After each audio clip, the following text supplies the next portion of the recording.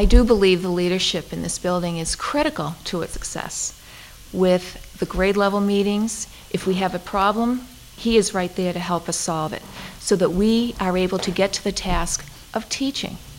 He takes all those issues that may take away from teaching and he handles it so that we don't have to waste our time with our students handling those difficult situations.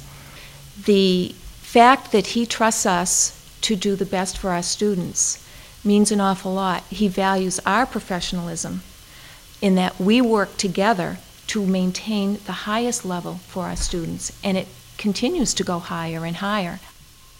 The success of this school isn't just the programs. Yes, we have great programs here, but I think it's the way that our staff uses these programs and how we have just an immense amount of enthusiasm. Here, if someone says, do you want to try this? You don't hear moans of, oh no, another thing to do. If we say, do you want to try this? Usually someone's saying, well, I think I could do that. I'll run the lead on that. And we have extremely strong leadership. We have a leader who will say to us, if you have an idea and you can show me its merit, I will let you run with it. We always know we have him in our corner. And Mr. Quigley has a wonderful immediate staff. He has a guidance counselor who is just so excellent at her job. He has a wonderful assistant principal who puts in many, many extra hours. And he has an administrative assistant who helps him run the building effectively. And I think that team of four really shows its worth here. You know, I know I'm the boss, but when people talk to me, I say, you know, I'm their colleague. Now, I know I can pull rank.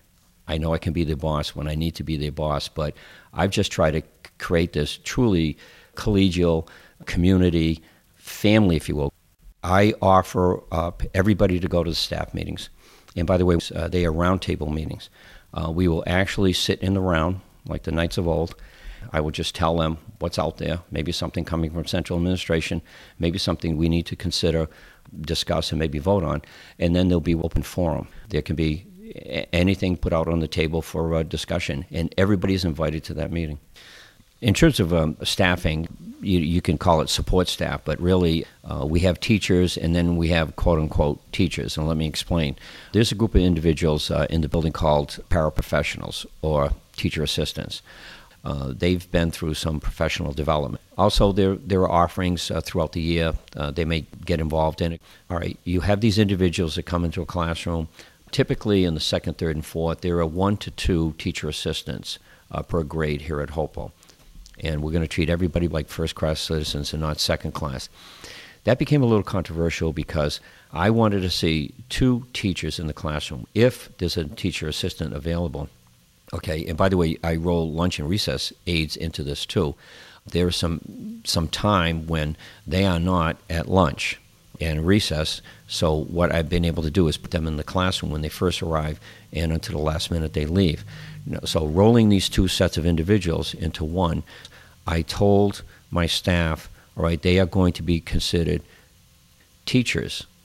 And the controversy became where, remember, you have a degreed teacher, and all of a sudden you may have somebody that's only taken some paraprofessional courses. And I think initially that there was, you know, there wasn't a big upset, but there was, you could hear a little grumbling, little rumbling.